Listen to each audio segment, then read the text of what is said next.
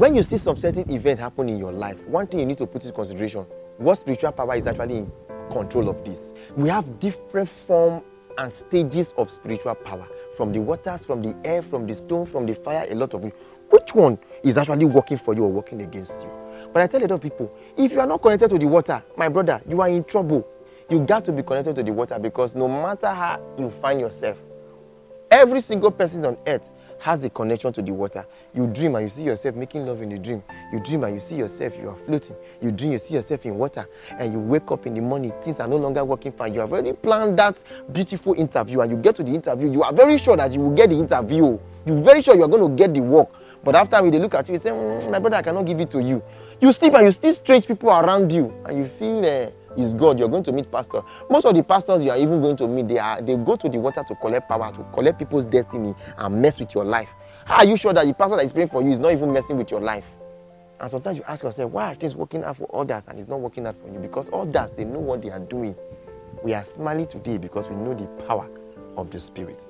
And in the moment you don't understand how the Spirit works, you'll be walking as a blind man.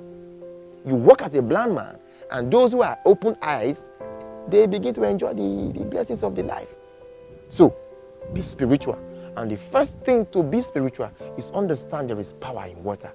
Because whether you like it or not, we that are connected to the water, we are the one controlling you, telling you what to do, without yourself knowing.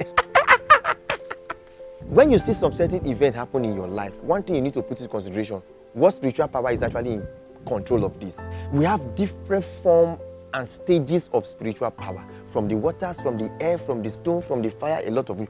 Which one is actually working for you or working against you? But I tell a lot of people, if you are not connected to the water, my brother, you are in trouble.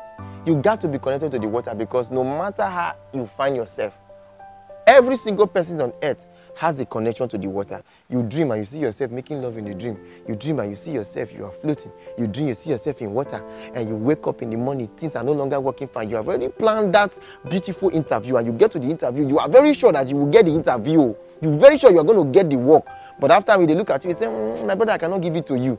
You sleep and you see strange people around you, and you feel it's God. You're going to meet pastor. Most of the pastors you are even going to meet, they go to the water to collect power, to collect people's destiny and mess with your life.